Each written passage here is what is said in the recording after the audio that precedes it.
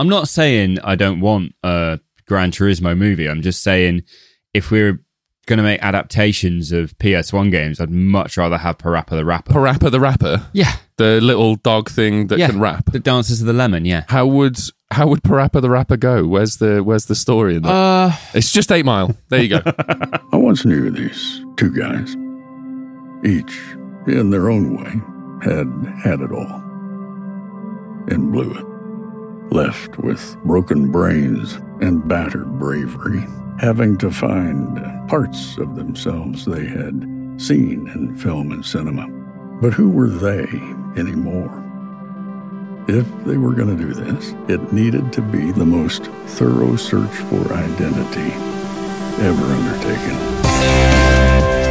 Welcome to the Every Movie Ever podcast with your hosts, Ben Groves and Rob McFarlane. This episode contains spoilers. Hello, everyone, and welcome to the Every Movie Ever podcast. My name is Ben Groves. And my name's Rob McFarlane. Welcome to the show where two best friends with mental health issues talk about films in a desperate attempt to thinly veil the self-analysis they should be doing and instead do movie analysis. It's always fun, you know. But in the spirit of that, Ben, I feel like before we get to what we're doing, I should ask the more important thing, which is you're my best mate. You and I both struggle. How are you doing? Oh, thanks, buddy. I'm doing good, man. Yeah? I finished my work yesterday. I'm officially out of my last job.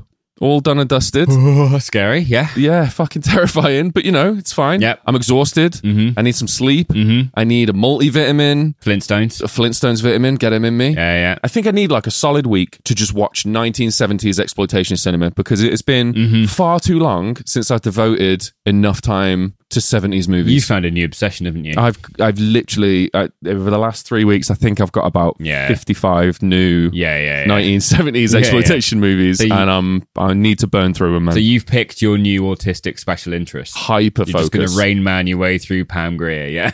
I'm going to Rain Man my way through Pam Grier. Nice. That's the best fucking way of phrasing that thing I've ever heard in my entire life. How about you, buddy? What's going on? Well, regular listeners will know my life is currently on fire in such a way that I can't share the fire. I can't say. I'm sorry, buddy. It will hopefully be resolved at some point. In the meantime, I'm looking forward to running away from all of my problems and life in a lovely little bit of escapism called Gran Turismo. Gran Turismo! You say it with so much more enthusiasm than me. I'm like, Gran Turismo. Yes, buddy. I'm gonna tell you why as well, man. I've got a whole overarching theory, right? Not just for this film. Oh wow! But for Neil Blomkamp as a director, because obviously we've done every Neil Blomkamp movie. We have, yeah. Today, though, buddy, it is Gran Turismo. It's the series finale on Neil Blomkamp. Are you saying Gran Turismo is the grand finale? Yeah, buddy. Oh, it's almost like we planned it. Yeah, buddy. We didn't. No, we didn't. Blomkamp did. It's just another reason to love Blomkamp, helping us out. Oh, okay. In his forward thinking, you know what I mean? I'm beginning to get a sense of how you watched this film. I did. I watched it from pure fanboy perspective. Of course. And what I want to ask you, Rob, is, does Gran Turismo forgive Neil Blomkamp for Demonic? Absolutely not. Absolutely not. But okay. If Demonic is the building that came down on top of Neil Blomkamp, right? Mm-hmm. Ruining the beautiful palace of talent that I thought was there. Sure. Gran Turismo is the little shaft of light I can hear a voice through. Okay? It's not a return to form. Okay. But it's hope that there might one day be something there, you know? Well, for me, buddy, this is the phoenix rising from the ashes. This is Demonic. Demonic was like a 6 for me. I really dug deep to try and enjoy it, and I found some nuggets of joy in there, you know what I mean? Yeah. I had to fucking dig deep on it. Mm-hmm. Don't get me wrong. Like, most of my viewing experience was like, where is it?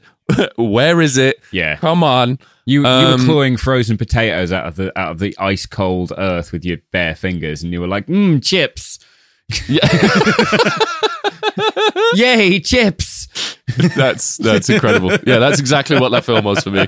But 2023, Neil Blomkamp's re-entry to the big leagues. We've got big name actors. We've got big money. We do. 60 million budget. You'd think Sony would give him more, but then you watch Demonic and you go, no, they gave him too much. See, this is the thing, man. I think, A, that's very mean, and I won't have a bad word said about Blomkamp. I fucking adore him. In my mind, we're best friends. None taken. In his mind, he doesn't know I exist, right? Yeah, exactly. Oh, now I know why you're being mean. Yeah. Now I get it. Okay. It's friendly. Well, let me rephrase. Okay. In my mind, Yeah.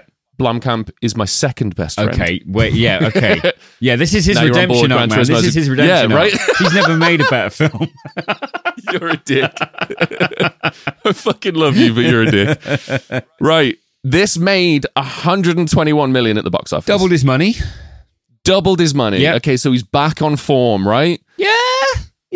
We're going to get into it. It's fine. Rounding out our Neil Blomkamp stories so far, because obviously he's going to continue to make movies. I fucking hope it's sooner rather than later.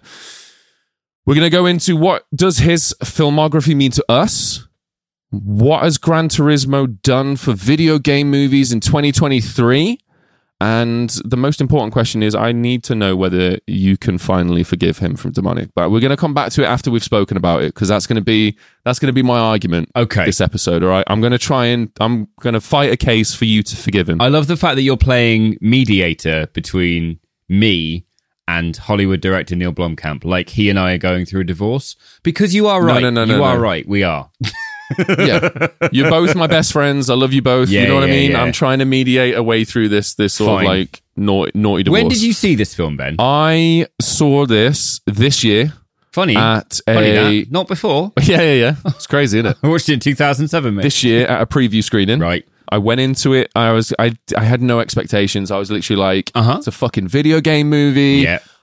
I kind of expected Uwe Boll if he had a big budget and knew how to make movies. Yeah, okay. And that excited me. You know what I mean? Like, I am an unashamed Uwe Boll fan. Yeah. I think his movies are terrible. I think he knows that his movies are terrible. Mm-hmm. I also think he knows how to exploit a tax loophole in Germany, which is nothing but respect. Yeah, you know what I mean? Yeah, like, I'm here for it. Yeah. Own your shit. I'm here for it. So that's what I was expecting. But what I got, mate, was a surprisingly touching redemption story told from two perspectives, with a little bit of like oversold family drama. Yeah. The family in the midst. I think the family drama tried to be surprisingly touching, but it ended up being surprisingly touching in a kind of Uncle Terry way.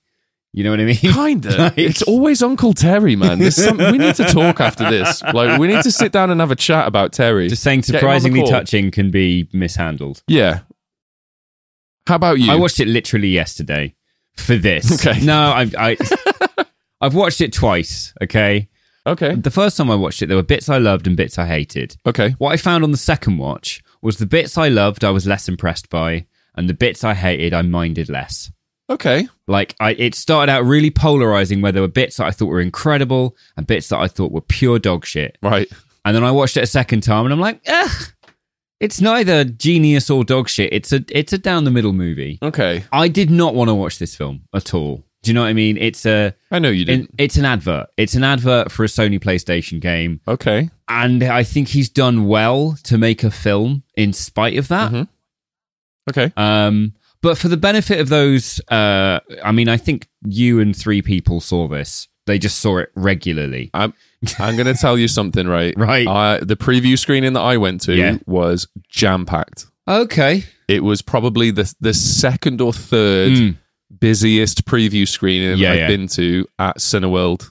Was it all cinephiles like me with little notepads and blazers and little goatees that they were stroking? No, what it was Mark Kermode there? No. What it was people that just like to enjoy themselves, man. It was like, you know what, I'm going to go and have a bit of fun. Okay. And then they went and had a bit of fun, and everyone seemed to enjoy it. It's quite nice. Yeah, not my people. Yeah, not you, mate. Not you. Yeah. For the benefit of people who weren't at those preview screenings, can we just do a quick plot summary so that stuff we say later makes sense? It's funny you mentioned that, Rob, because I've written one here. You haven't had a chance to read I haven't. it yet, I am what scared. I'm going to need you to what I'm going to need you to do is you start this one because there are words that I am unable to pronounce in there. So, okay, fantastic. Thank you. And for the benefit of those of you at home, we are about to go pretty in depth into the plot of this movie.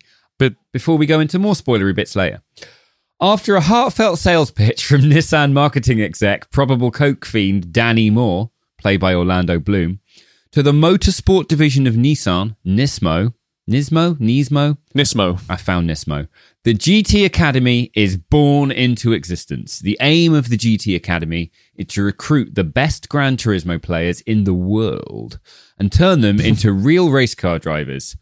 Danny, coked up exec, played by Orlando Bloom, recruits Jack Salter, played by David Harbour of Stranger Things fame. Yeah. Or also in the Hellboy that no one liked. Yeah. To head up to the camp and to run the team. Jan Mardenborough, played by Archie Madekwe, a teenage college dropout from Cardiff, Wales, is an obsessive an obsessive Gran Turismo player, much to the dismay of his confusing ex-professional footballer father, Stephen, played by Jimon Honzu. I mean, sure. Trick is, Ben, you just say it confidently and know if you're wrong, 700 people will tell you on TikTok for about 5 weeks. Yeah, that's fine. This is why I left it to you, man. I'm like, that's a fucking Cheers, minefield. Mate. You can Cheers. You can take that one. Just throwing me onto that grenade, yeah? Grenade! Just pick me up and throw me on it. Nice. Listen, man, you and Blomkamp are in a race for best friend status. You know what I mean? Jan is entered into a live event race at his local gaming cafe that qualifies him for entry to the GT Academy. The night before the race, however, Jan's brother Kobe takes him to a party on the pier where Jan condescendingly explains the difference between games and racing simulators to his crush rather than act like a normal person. So, this party ends... Yeah. Hashtag not all men, yeah? Yeah, right. Yeah, sure. This party ends with Jan getting into a little accident whilst driving his dad's car and a low-speed police chase. It's like 3 left turns. It is, yeah. But he escapes. He does. Arriving home, his already disappointed father, shockingly, is disappointed. Jan leaves his shift at the train yard where his father works in a rush to make the race event at a local cafe. After winning this race, obviously it's a film, and earning his place in the GT Academy camp, as in the camp for GT Academy, he's not winning it in a camp manner. It's time to go be a pro driver, right? Enter Jack Salter. Many would like to. Jack is a failed race car driver himself and understands what it takes to be a professional driver. And these scrawny gamer kids just ain't got it, right? That was terrible. You wrote it, prick. The writing is pristine. The delivery... All right, George Lucas. After a vigorous boot camp and a gauntlet of Nissan-based challenges, Jan finishes top of the class and earns a spot on the Nissan Nismo racing team. But to prove himself, he now needs to finish at least 4th in one of the qualifying races to get his professional driving license and be signed to Nissan permanently. Which he does, of course. Shakara! Unable to grasp the 4th place position early on, his final qualifying race is finally here. Last chance, last shot, mom's spaghetti, etc., etc. See? It's almost Parappa the Rapper / 8 Mile, Rob. It's almost Parappa the Rapper, yeah. It's almost there. Yeah. I'm trying to make the link. If Eminem's Parappa the Rapper, who is the absolute legend off stage with the PlayStation controller, just nailing it? Is it Jan? Jan Mardenborough. Yes, Jan Mardenborough. It's Jan Mardenborough. Yeah. After a very near miss with his rival and Jack's former team, Jan finishes 4th place in Dubai and secures his license. Heading out to Tokyo to sign to Nissan officially, he flies Audrey. Remember the girl who didn't know the difference between a game and a racing sim? Yeah. She's the singing plant, right? From Little Shop of Horrors. Sure. No. He's the one that he leans over at the party and is like scrolling through Andrew Tate videos. This guy makes a lot of sense. Yeah. Not far off. Yeah. It's not a game, it's a racing sim. He flies her out to the event, and I guess now she knows the difference between a game and a racing sim, Jan feels comfortable enough to finally start a relationship with her. Aww. Even though it's never mentioned again, and this is all essentially filler.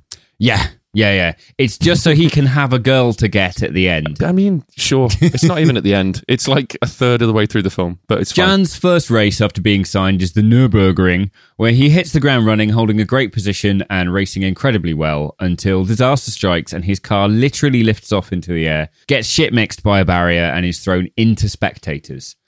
He wakes up in a hospital to a worried Jack, who's genuinely worried about him. He is genuinely worried about him. He is. And even more worried, Danny. Yeah. I've only just realised that there are two characters in this called Jack and Danny, and the Cockney rhyming slang has only just occurred to me.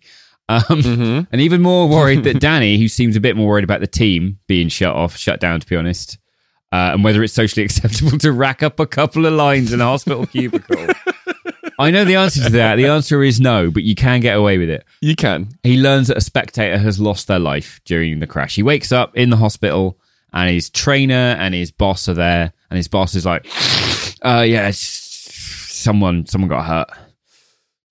Anyway, I just need the toilet. I'll be right back. Yeah, I just need the toilet. I'll be back. Jan, carrying the immense guilt of the bystander's death on his shoulders, is reluctant to return to the world of racing. When Jan has recovered a little, Jack takes him out to the track where the crash happened and tells the story of his own involvement in a fatal crash in which another driver had died and his retirement from racing altogether. Jack delivers possibly one of the most incredibly moving speeches ever delivered. It's a good scene. It has no right being as good as it is. Has no right being as good as it is. It does belong in a different film. This is where the film turns for me. We'll get into it, but this is the moment where I was like, this is not a racing film. Jack delivers an incredibly moving speech and gives Jan the confidence to finish his lap, getting him behind the wheel before it's too late and the fear sets in. After an inquiry clears Jan of any wrongdoing, other teams have started a campaign to oust sim racers from the racing world. Sim racers. Forcing Jack and Danny and Jan, Jan's Jack and Danny, to prove themselves to the world by forming a sim racing team to compete and get a podium place at Le Mans 24-hour race. Recruiting two other racers from the GT Academy. Old rivals turned teammates. Yes, buddy. Nismo head to Le Mans, where after a long, hard race, you've written this very sexually, they managed to secure third place, giving both Jack and Danny and Jan their redemption and changing the history of racing forever. Dum, dum, dum. To recap, a sad boy with El Riz uses his PlayStation skills in a real whip and gets the Giat no cap. The fuck does that even mean? I didn't even know you'd written that. This is the first time I've seen it. I don't understand. I understand PlayStation and a couple of other words, but what the fuck does that mean? That's the new slang, mate. That's the new slang. You got to get down with the new slang. That's what the kids on TikTok are using. And PogChamp, mate. PogChamp. Okay, that's so upsetting to hear you say out loud. Like those words coming out of your mouth. Blomkamp's my best friend. Yeah. Okay. Good. We'll see about that. That's where we're at. Because I would say that my use of current gen slang is as convincing as use of 2-generation-old slang is in this film. I mean, all right. Guys are like, whatever, noob. And I'm like, We'll come back to this because you are exactly right. And it's some parts are painful. But I need to point out early on that isn't Blomkamp's fault. We can't blame Blomkamp for that. Right. Because Blomkamp didn't write this. Right. Jason Hall wrote this, who also wrote American Sniper. Zach Balin, who wrote King Richard and Creed 3. He's had a great year. Yes. And Alex C., who wrote Watchmen. Right, okay. So they're to blame for the dialogue. Yeah, but here's the thing. Neil Blomkamp's captain of the ship, right? And he's just there grinding it over rocks, just being like, this is fine. This is totally fine. And you just hear the ship going... Because the dialogue is that jarring. I mean, some of it is. Come on, there's like small nuggets of jarring, weird, what he does slang. is he does a great scene. And you go, oh my God. Blomkamp might be back, And then someone goes, all right, noob. Yeah. Get rizzed, fuck boy. And I'm like, no one says that. No one says I don't that. Think that's how people talk. No one talks like that. How people no talk. one plays computer games like this. No. Speaking of computer games, though, bud, I think this film is mad misleading. Really? How come? Because it's not a video game movie. No. Everyone went into this expecting a video game movie. Yeah. Look at Need for Speed, right? I mean, I've not seen that, Ben. Me neither. But I read a little bit about it on Google. Yeah, Look at other video game movies. It's the movie is set to the storyline of the video game, right? Yes. Okay, I've seen Super Mario Brothers, and that is set within the fiction of the game. There you go, right? Okay, so here's the thing. If you were going to set a film within the fiction of Gran Turismo, yes, a racing set. Okay, let's get Gran Turismo out of here. Yeah. I want you to pitch me, and mind your manners, because there are Americans watching. Sure. I want you to pitch me Microsoft Flight Simulator, the movie. Okay. There is a Microsoft Flight Simulator player who is so good at flying planes that Microsoft start the Microsoft Flight Academy, FS Academy, to find the next pilot for British Airways. Richard Branson would 1000% do that. I'm surprised that he hasn't done it already. I'm surprised he hasn't done it already. So there's your movie. That is your movie. Yeah, you're right. But this is what I'm saying. This is based on a true story of an actual kid going from playing Gran Turismo in his bedroom to racing in Le Mans 24 fucking hours, use it in like super powered cars. Going from this with a fucking games controller to driving, fucking 200, 300 miles an hour around Le Mans is insane. It is insane. And the fact it's based on a real true story got me more invested. If this was a fiction, right? I wouldn't have got past the first 20 minutes. Buddy, I would have been there and I'd have been like, it's a fucking racing game. It does what it is. You know what I mean? The first 20 minutes of this for me are so difficult because Sony obviously said to Blomkamp, we need all of our advertising money in those first 20 minutes. Because when this goes to streaming, we've seen demonic. We don't trust you. People might only get 20 minutes into this. So every single product placement needs to be in those first 20 minutes. Orlando Bloom's pitch when he goes to Nissan and talks about, we're going to do this GT Academy thing, is like, he goes, have you heard of Gran Turismo? It's a racing game, so accurate. It's actually like racing. Buy this game. People no longer love their cars. Kids get Ubers. People were nicer back in the old days. Wagon wheels used to be bigger. Buy this game. Freddos used to be 10p, but now they're a quid. It's you last week, right? No other game has the level of detail required to save Nissan. You should buy this fucking game. Yeah. Like, it's just relentless. And then, it cuts to Jan in his apartment. Okay. And he's got a massive TV. It's just got the Gran Turismo logo on there permanently. Well, no, because it's the game that he's about to play because he's unboxing he's talking to his mate on headset. So he's got his console set up. He's got the game loaded up. And then he's about to go and race some guy named Rory. That's why it's on there. Yeah. He's about to play a race with a guy called Rory who he's not talking to. He's just keeping in a lobby. Because Sony have clearly never played a PlayStation game before. No. He's talking to the guy at the gaming cafe, and Rory's at the gaming cafe. Right, okay. See? It does make sense, but you have to watch this 3 times with the love of Blomkamp in your heart. Okay, right. For it to make sense. Okay, right? Yeah. The first half of this movie is rough. The first half of this movie is the misleading part. And you're right, it does feel like an advert. There's the whole family drama thing that's squeezed into the first 20 minutes. Listen, I know it's rough. Again, Blomkamp didn't write it. Just putting that one out there. This is where we're operating, all right? We're looking at... Yeah, he just allowed it to happen. No. He was just paid to sort of work around it. It was in there. Right. It was in a little bit. And then he cracked on with the rest of his stuff. You know what I mean? Okay, yeah. So, the family drama stuff, I don't feel like it lands because I don't feel like... it makes sense on a fundamental basic logic. No. Right? No, it doesn't. And this really bothers me. It's because the fucking dad, buddy. It's in there to create false friction that can be resolved later. It's not legitimate friction. It's made redundant halfway through the film when Jack Salter and Jan bond in a way that's quite fatherly and paternal, and nurturing, and it's the connection that Jan's been looking for, the guidance that Jan's been craving. Jack's there to give him, and Jack is also craving the same thing, but on the opposite end of the spectrum. And it's like, why is the dad... I forgot the dad was in it until he rocks up at the end and starts crying, and I'm like, okay. I think it is, but the whole thing... it is there as a contrast, it's that whole thing of like the reason he identifies so much with Jack Salter is because we've seen how unsupportive his dad isn't, But I mean, if you don't see his dad at all, you get the same impression. Yeah, I mean, much like our childhoods. Do you know what I mean? Yeah, exactly. I mean, the dad's walking about the house, literally being sort of like, I want you to get out of the house and do more and achieve something and, just really live your life.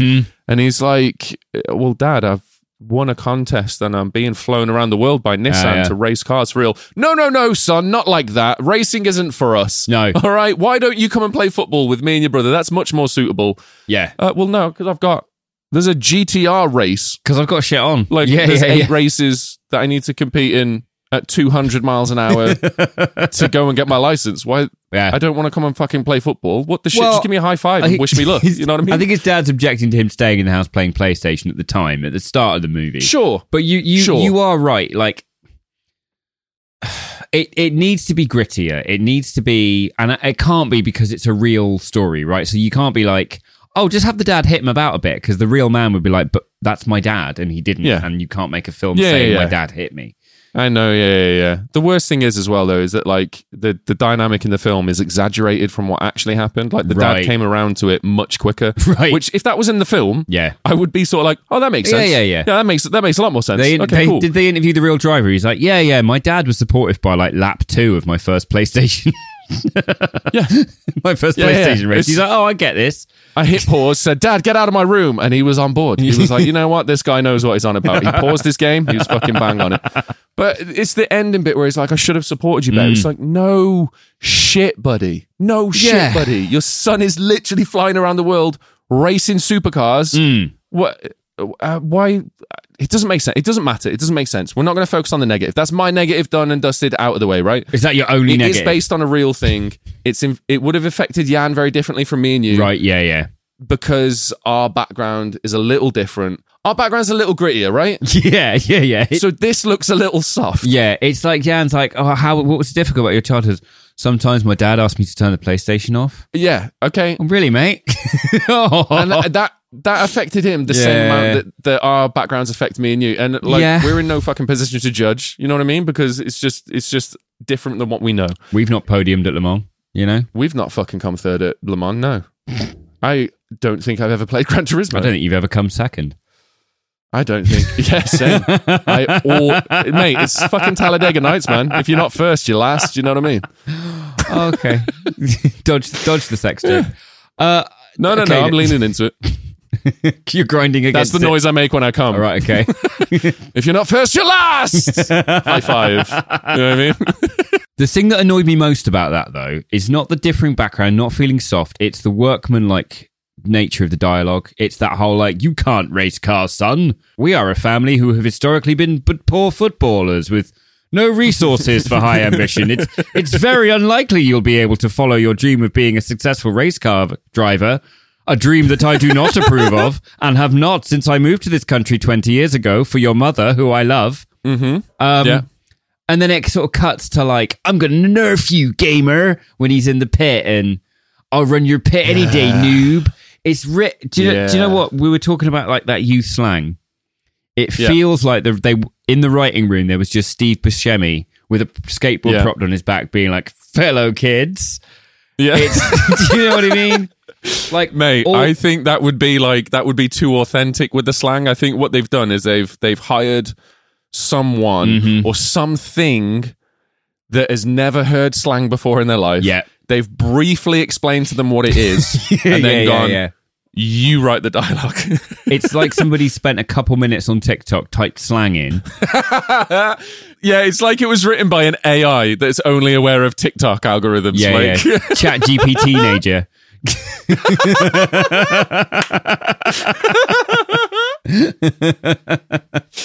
Fuck you, Dad! Yeah. Exclamation point! Exclamation point! Exclamation point! I keep saying this every time Neil Blomkamp has impressed me with this film. It'll come in with a little bit of like teen speak. I'm like, mate, I can defend the dad bit slightly. Right? Okay. Mate, I can't defend the dialogue, but I can defend why the reasoning that he's saying this to his son. He's saying that we can't afford the racing side of stuff because I've done a little bit of research, Rob. Right? Okay. Shock horror, right? I mean, I'm old school. I've done it on pen and paper. Right. You ready to see what dyslexia looks like? Yeah. So to get into racing, you have to be go-karting for at least a decade, right? To get to the top, like the top tier levels. So you have to start with karting. Start with karting. So if you're a working class kid, In order to Yes. be a race car driver, you have to get so good at Mario Kart that Nintendo starts a Nintendo GT Academy. No. And then you... Oh, okay. Nintendo won't do that. They can't afford 60 mil on a film. Cries in Mario Brothers. The go-karting, though, is 50 grand a year. Sorry. That's not including the car. That's not including the training. That's not including the racing suits and the get-ups and all that shit. Sorry, so you're saying that I work 40 hours a week Yes. and I could be living for free just Yes. on the income of one person deciding to not go-karting? Yeah. You could be living very, very comfortably if someone decided to not go-karting. Yeah. Somebody's decided to go-karting and I live now below the poverty line. Brilliant. Okay. Yeah. So, okay, 50 And grand then- a year for 10 years. Great. 50 grand a year for 10 years. Your licensing, the car, and all of that shit comes up to around 3K. And then after that, to get yourself into an actual team, like an actual car racing team, unless you're selected Right. for like a talent scheme, a development type scheme, it's going to cost you about £8 million to buy yourself in. Ooh. Do you know how much you make though? Oh, it's going to be hundreds, surely. It's going to be like, to make that buy-in worth it, it's going to have to be like hundreds of mil, right? The average salary is 12 mil, but the advertising rights on these cars, mate, is disgusting. Right. I've gone deep into this, man. I was looking at advertising space on the side of cars, 1.7 million. It's fucking insane. Weirdly, this bit I know about because... You have advertised your services on a Formula One car. Yes. This is how you met Schumacher, right? No, but I met Christian Horner, head of Red Bull Racing. No, of course. Everyone knows. I, being such a big sports fan, know who that is. Yay Sports. I've never connected to Formula One at all, but the headphone company I worked for briefly, Iris Audio, did the headphones between the pit crew and the drivers. And our job was to get the noise of the engine down so we could hear the communications more. Wow. And so that's actually sick. Yeah. So that was my job. Did you do it? Yeah, of course. Ooh, all right. Using AI, course. Blomkamp would have wet himself. He would have. That's Chappie 2. That is Chappie 2. It's just a noise cancelling Chappie 2. algorithm by Iris Audio. Yeah. Chappie 2. Now you're deaf. Yeah, so David Harbour would have had our company logo on his headphones. David Harbour, by the way. That's amazing. David Harbour needs to fire his agent. David Harbour doesn't need to fire his agent. He does need to fire his agent because Unbelievable. Hellboy fell over like a child, snapped its ankle whilst carrying an ice cream.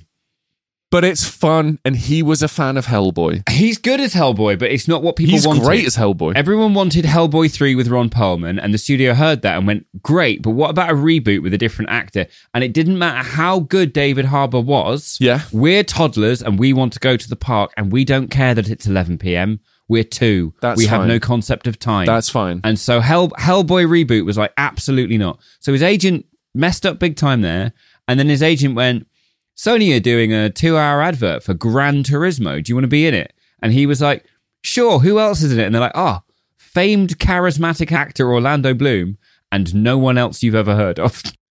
Right. That's not true. The guy, Archie, was in Midsommar.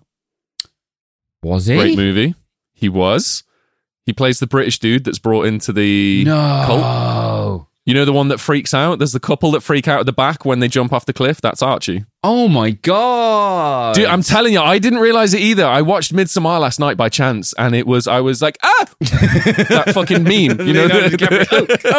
Yeah. Yeah, it was that. Nice.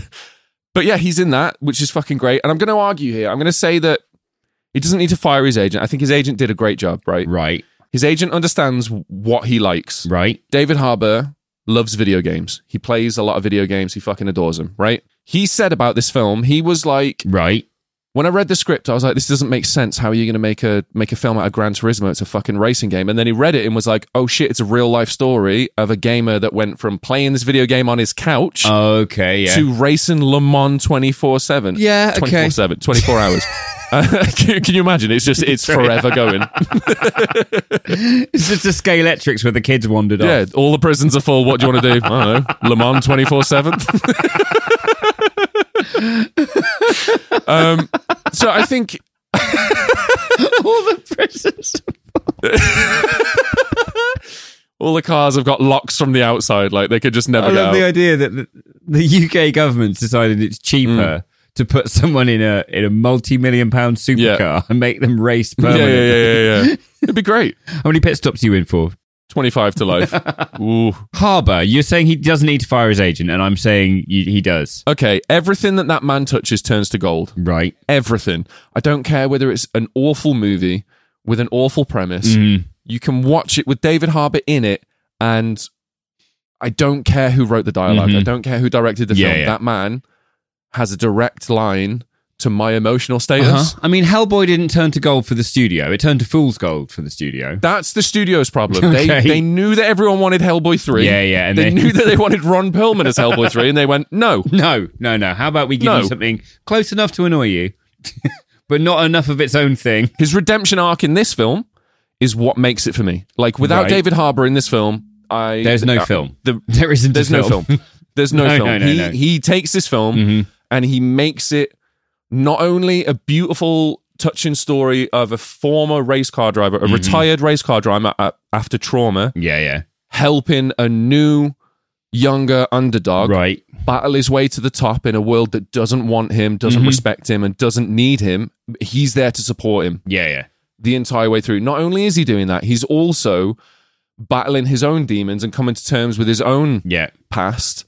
And Jan has helped him get to the end of his redemption story arc. And I think that entire thing right there, that segment of the movie, the second act and the third act, which is mainly just Jan and Jack, fucking mind-blowingly good. You see, I feel like I need to deprogram you. It feels like this is a kind of Scientology deprogramming moment, right? Sign me up. If it's a Church of David Harbour, sign me up. I feel like David Harbour's character, Jack Salter, who isn't a real person, right? I remember he's an amalgamation of things. He is. I think Sony, when he's not a real person, we've made this film for young teenagers who play Gran Turismo to feel like they've not wasted their lives, that maybe it could lead to something. Sure. That it's a good thing to spend your every evening doing. But we also are aware that there is a portion of this audience who are going to come with their parents, and their parents need someone to relate to. And so they write the Jack Salter character to be the audience surrogate of the grumpy parent who's there. That's why Jimon Honsu's like, I don't get this game, because then that's at the start. The parent's like, I don't get this game either. I wanted to go see Oppenheimer. Instead, we're watching Gran fucking Turismo. And then there's the father going, oh, you kids with your computer games and your skibbity toilets, I don't get it. But then... Is he a 1950s journalist, or is he from Cardiff, Wales? Look here, see, you kids. What the fuck? But then, when they swap him out. They do the old switcheroo, right, where they switch grumpy Jimon Honsu out, and they switch in good-looking, salt and pepper hair David Harbour that everyone likes because he's a critical darling, right? And they give him some emotional meat on their bones, and they go, sure, he's bitter and jaded, and he doesn't get the kid. He doesn't like the kid. He thinks that this is a bad thing. But by the end of the movie, he thinks it's a good thing. And I think you've seen that. You've seen that little bit of cynical marketing writing, and you've gone, oh, he's like me. I can't believe that you are claiming that this film is cynical with the most cynical insight to this movie I've ever heard in my entire life. It's literally, for me, I know, like, as someone that has a lot of trauma, I'm working on my shit, right? Yeah. And I'm just going through the motions. I'm getting through day by day. I'm trying to work on my stuff. Yeah. There's no direct line, and there's no right or wrong way to get to where I need to be, but I'm trying, right? David Harbour in this film, Jack Salter, is in the exact same position. He literally has no fucking clue how to deal with the trauma that he experienced on when he was racing Le Mans, and he retired from racing completely and sort of was then ostracized to the outskirts. Like, he was on the fringe of the racing industry and then works his way back in. I don't see that as like cynical writing. I see that as necessary plot to this film. Yeah. Because otherwise there's no film. Like, I see it as people, they did the first bit, and you're right, it is a bit of an advert, right? I'm gonna agree with you on that. It is a bit of an advert, and it's fine. Like, I was all right with it. Yeah. And then they needed something to make this an actual story, to take it from A to B to C. Because Jan Mardenborough's actual real life story it's not too far too far removed from Is the it film. not? It is a little Okay. different. No, I mean he podiumed before Le Mans. Oh wow, okay. In real life, Did he crash in real life? Yeah, he did, but Okay. it was after Oh okay. it was after his first race. It was like a couple. Was it a year? I think it was. I'm not sure exactly on the amount of time, Okay. but some time had passed, and then the crash happened afterwards. Right, okay. And obviously in the movie, it's very much like hyped up. He ends up in hospital and all this stuff. In real life, there's footage of him sitting outside of his car immediately after the crash, like freaking out because obviously a spectator did unfortunately pass away during that crash. Okay. All of that's true. All of it's true. The crash is almost shot for shot, like wow, okay. fucking identical. It's horrible to watch, mate. You can watch it on YouTube. Do you wanna? It's down to you if you do or not. Yeah, I thought I wanted to, and then I watched it, and I was like, oh fuck, that's real, man. Maybe this isn't as. I don't like this research. Yeah, but the stories obviously needs to be dramatized a little bit, and I think bringing in the Jack Salter character, it just does it because Orlando Bloom in this film is essentially a fucking weird coke fiend. He is. Why he chose that direction for this character, I've got no clue. Because it's based on a guy called Darren.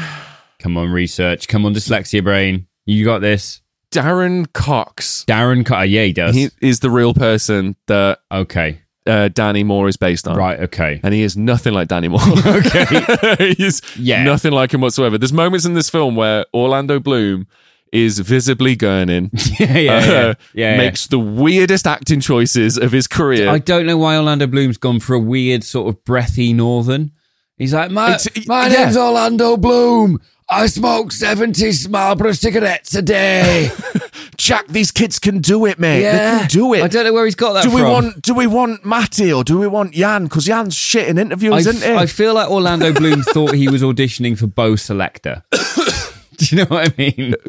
A, I wish he was, because that would be that's the crossover we all need. B, that's a very UK reference. It is, but it's fucking incredible, because that's you know what I mean? No one tells you you're living in the glory days until they're past. You know, they're long gone now. Do you want to know what really sold the racing for me? Go on. It is almost all real. What? There's next to no CGI in it. Sorry. Are we talking about Gran Turismo? Gran Turismo, when they're racing around the tracks at 150, 160 miles an hour, it is as close to real race speeds as possible. Blomkamp was adamant that he wanted to film. He wanted to film actors in real race cars, going real fucking fast, to capture the tension, he absolutely nails it. I was sure it was CGI because, I mean, Gran Turismo itself is a game. Like, the graphics are pretty photorealistic to begin with. So I thought it's not hard for them to just up those assets, up, do you know what I mean? Up the poly count, and before you know it, you've got all the CGI you need. Didn't realize, so how did they get the shots of, like, the guys in the cars? So, here's a fun one for you. Right. They built custom compartments on the top of real race cars. What? That had the actual driver with controlling the actual car, and they had the actors in the driver's seat with essentially fake steering wheels. That is insane. It's mental that they were going 150, 160 miles an hour in a box on top of a fucking race car. That's insane. Everything you see, the ridiculous speeds, the crashes, all of it is done in camera. No CGIs. Okay, that is insane. And it's insane, right? Hats off to him. Those scenes are Blomkamp, baby. Those scenes work really well. You know, like I'm incredibly. not as I said earlier in the episode, I'm not into racing. Same. I used to work at a place that did the audio. We had the logo on the headphones, right? Yep. They'd come in the morning. They'd be like, "Did you watch the race?" I'm like, "Did Johnny Wilkinson score a birdie?"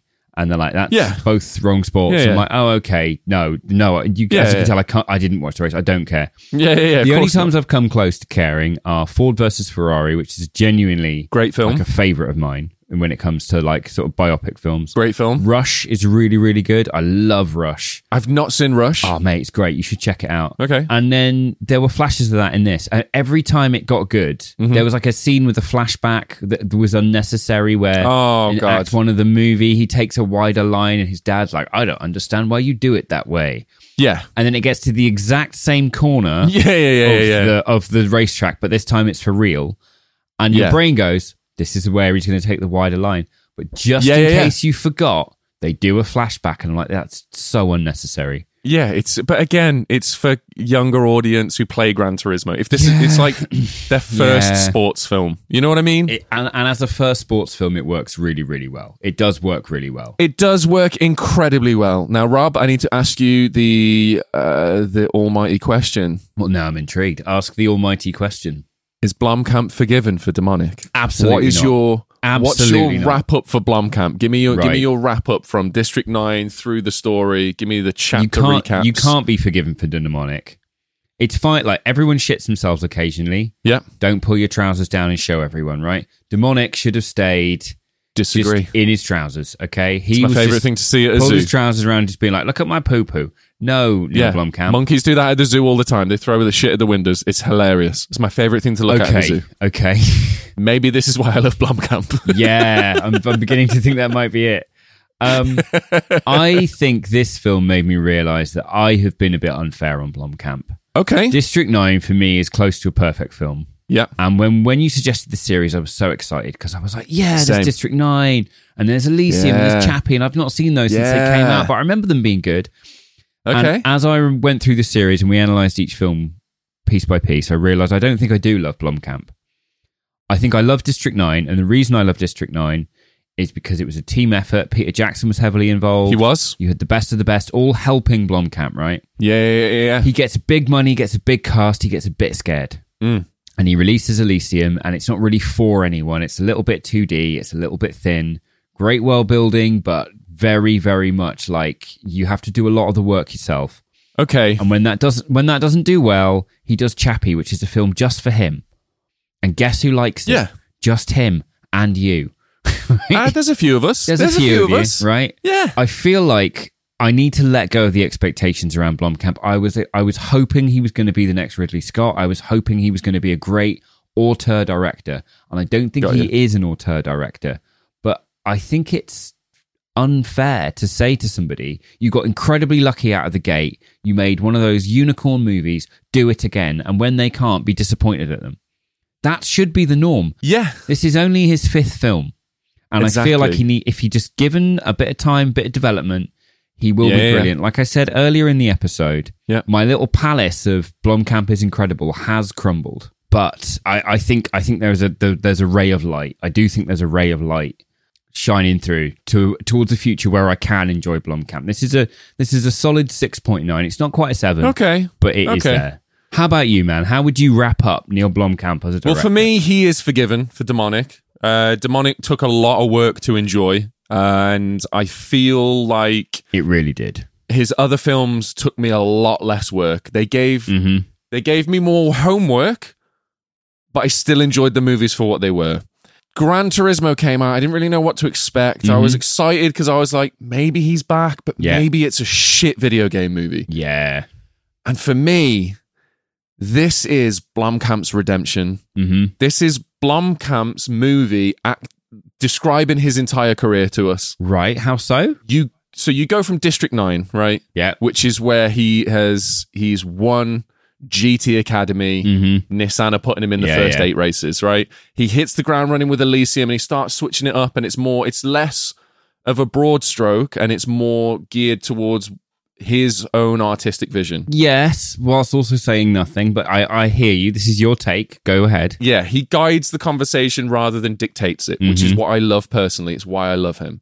And then with Chappie, it's much more his artistic direction to a point of where he's like, that's my perfect movie. And I would agree with him. That's a perfect movie for Blomkamp because it's everything encompassed in one little bubble. You get the conversation and the ideas given to you. You're guided to them. If you want to look into them a little more, you can. If you just want a great movie, that's also just there. You know what I mean? Yeah. Then Demonic, right? Demonic is like where he hasn't placed 4th in the first 7 races. Oh, it's his Nürburgring. It's past that, it's right? His crash. He's done. Yeah, it's his Nürburgring. He kills the spectators. He's getting back up, and now everyone's against him. Because like you said, there's an expectation now from the audience to be sort of like, you did District 9, and I really enjoyed that. So you need to do that again every single time, over and over and over, because that's what I expect from you. Yeah. And it's a similar thing to the other racers trying to kick Jan out of the No the racing sim world races. by saying, Yeah. exactly, it's that. And then this film comes out, bud, and everyone's like, it's Blomkamp. It's a video game movie. It's this, that, and the other. Boom, it hits the cinema screens. Everyone's like, this isn't about Gran Turismo. It's about Jan Mardenborough. It's fucking incredible action racing movie. It's got a heart. It's got a soul. It's got David fucking Harbour. And now he's placed third at Le Mans. Yes. He's secured his spot back in the racing world. Do you know what I mean? This film is like, this is Neil for Blomkamp. me personally, This is Neil Blomkamp coming back after a big crash and placing exactly. He's finishing his lap, buddy. He finished his fucking lap, mate. It was a redemption arc. There's 3 redemption arcs in this film: Jack Salt's, Jan Mardenborough's, Neil Blomkamp's. Fucking incredible.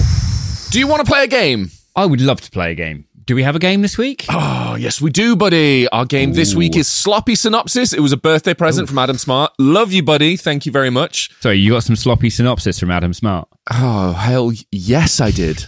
That's a birthday treat. All for the birthday. Right, brief sum up of this game. I'm going to give you a synopsis, which describes the film, and it is sloppy. Okay, yeah.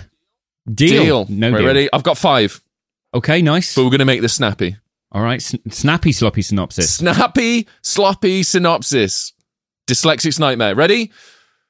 French peasant girl suffers Stockholm syndrome at the hands of a hairy brute. Oh, Beauty and the Beast. Beauty and the Beasts. Okay. A nightclub singer gives up her bad habits and takes on a new one. This could be multiple. Last Night in Soho. No. Do you want a hint? Oh, yeah? Witness protection sucks. A nightclub singer gives up. Do you want another hint? Yeah. Convent life is hard. Oh, Sister Act. Yeah, buddy. Never seen it. Whoopi Goldblum. Oh, Whoopi Goldblum, yeah. Whoopi Goldblum. Right, you ready? Man recruited by secret police force to kill a cockroach. Man recruited by secret. Oh, Men in Black. Men in Black. Men in Black, buddy. Yeah, Did you know the clue for that is it's also a Marvel comic? That was the clue. That's if anything, weird trivia that no one knows. Yeah, I know. That's what I thought. I was like, oh, okay, that's cool. Little people trusted with expensive jewelry. Tragic results. Hobbit. No, Lord of the Rings. Lord of the Rings. There it is, buddy. 4 for 4 at the minute, mate. Doing well. This one, though. Yeah. This one might get you. Right. Man must complete pottery class with wife before getting into heaven. Ghost. Of course it is. Mate. Of course it is. Easy, buddy. Bud. And that was Sloppy Synopsis. Snappy sloppy synopsis. Snappy sloppy synopsis. I got a question for you, Ben. Yeah. What do you rate Gran Turismo? I'm gonna give it a 7. Ooh, I'm gonna give it a 7. It's a fucking, after the first little bit and the sort of the forced family stuff, it is a banging racing film. Like banging racing film. Okay. The action sequences are great. I think the writing's a little questionable, but I'm not going to blame Blomkamp for that. Yeah. Because we can't, Rob, because it's not his fault. He just allowed it to happen. Yeah. No, he just worked with it. He worked with what he was given. You know what I mean? Uh-huh. He's back in the big leagues, man. He needed to podium at Le Mans. He had to work with what he had. You know what I mean? He came in third. He did come in third. He did, man. He did it. I came second. First time in your life. I would say this is a 5.5. Okay. It's That's not too bad. just time for Comic Corner. Yes, please, Double buddy. length this week. So for those of you new around here, we like to spend a little bit of time at the end of every episode just sort of picking and choosing the best of the best of our socials comments on Instagram, TikTok, YouTube now. YouTube, and last week we said we would do only the comments on Iron Man, which we pushed last week. So we shall. You go first, buddy. Love it. Give us one. Okay, so Ruel Smith 83 said, "Let's go!" Shout out to the EWE boys. I was going to pick this one. Makes us sound like wrestlers, which I'm happy with. Yeah. We did have wrestler names, didn't we? And we'll have to go back and find out what our wrestling names was. They were. That was a long time ago, man. They were quite good, though, if I remember. But Ruel Smith, thank you very much, buddy. Shout out to the EWE boys. Hell yeah. Spelt with a Z. That makes it super cool. I've got one from John Drew. which was our first ever YouTube comment ever. And it just says, John first! And then come on, yeah. he says, wow, how sad am I to act like a teenager at the age of 41? Well, listen here, buddy. You do Pretty you. sad. You do you. I don't think it's that sad at all. I think you sad, fly John. that teenager fucking flag, buddy. It's pretty sad, mate. Don't listen to pretty Rob. He's sad. cynical as shit. He can't have fun Cry with everything. forever. But you, mate, you can have fun with it. And you know what? I love you for it. Let's go. Love you really, John. First! Now, the snappily titled user-QM7PP7CL5F said... Rolls off the tongue. Rolls off the tongue. Imagine if that's their birth name. Yeah. It's one of Elon's kids. His dad was a HP inkjet printer. Love the idea of Iron Man queuing at passport control because he's violating airspace and they confiscated his thrusters. I missed that one. What the fuck? Right. That's incredible. I just replied with, do you have anything metal in your pockets? And him just being like, they are metal. That's incredible. That's incredible. I've got one here from Evilon. Evilon. Hell yeah, boys! Also, hope you had a great birthday, Ben. Go get that sweet, sweet Duke money. Evilon, We need thank to you stop so much. referencing the card game Coup because there are those that have played it, and Disagree. then there's the rest of the human population That need to play who it. Have not, yeah, they do need to play it. At the moment, Yeah. there's about 12 of us. They need to play it. Get down to the Boardroom Gaming Cafe in Telford, play some Coup, eat some cake. Telling you Yep. it's worth it. 1,000% worth it, buddy. 1,000% worth it. But thank you for the birthday wishes. I had a fantastic birthday. Lovely. Benjamin Gentile, 1660, says, cheers to you both. Good to see my two close friends with whom I check in every week. I hope you're doing better by next week. Oh, Sorry to disappoint you, but I'm working on it. we're getting there. He's getting there. You know what I mean? It's a marathon, not a sprint. Yeah. Yeah. And Ross88 Grant said first, fucking time dilation. Oh yeah, that was isn't that like a couple days after? Yeah. That is actually like a day later. That's incredible. Yeah. Wow. And it's not even because they're in a different territory. They are in the UK. I just said it's because they're so close to London that the amount of money has changed gravity. Well, Ross, you gave it a try, and that's what matters. You know what I mean? Yeah. Oh, and Thomas O'Malley, 6320, just went, yeah! Okay, JJ Sol 1, Las Vegas in the house. There we go. That's There we go. comment Job corner for done. this week. There we go. Love it. If you want to get involved with Comment Corner, find any of our social media. We're on Instagram, we're on TikTok, we have a Discord where you can chat to us. But essentially, commenting on anything will directly buzz our pockets. You can abuse us at any point in our day. You can just write whatever you like, and our phones will buzz, and we'll read your words. Yeah. So, go for it. You might even make it onto the show. Unfortunately, that's all the time we've got this week. Thank you so fucking much for hanging out with us. It's been an absolute pleasure. We really do It really appreciate has. you hanging out with us, spending some time with us. It means the fucking world to us. It does. And a lot of you have been getting in touch, hoping I'm okay. I am okay. It's just I'm working on it. Join us next week, where we'll be back on our MCU trail, trying to figure out what the hell happened to cinema and why Disney owns 75% of it now, when we cover The Incredible Hulk.